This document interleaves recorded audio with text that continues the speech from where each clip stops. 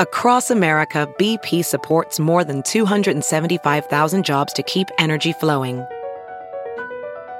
Jobs like updating turbines at one of our Indiana wind farms and producing more oil and gas with fewer operational emissions in the Gulf of Mexico. It's and, not or. See what doing both means for energy nationwide at bp.com/investing in America.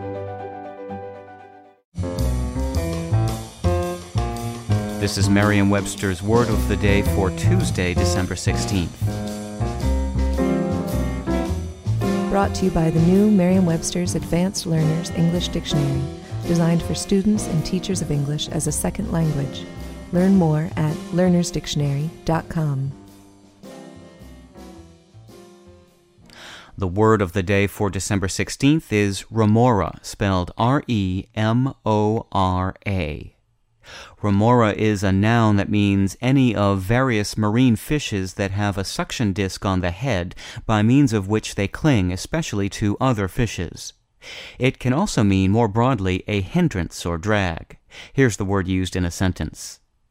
Remoras feed on parasites culled from their host's skin and scraps from their host's meals.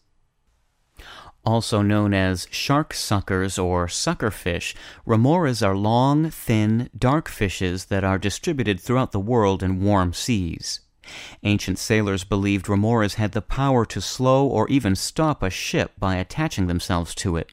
The name remora, which means delay in Latin, arose from this ancient superstition. The poor remora's reputation isn't much better today.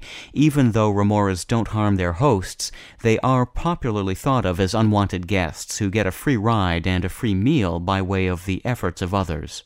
It's therefore common to see remora used metaphorically in such contexts as hungry paparazzi who attach themselves like remoras to celebrities.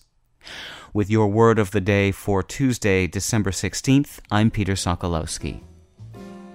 Visit the all-new learnersdictionary.com, the ultimate online home for teachers and learners of English. A free online dictionary, audio pronunciations, custom study lists, and interactive exercises are available now at learnersdictionary.com.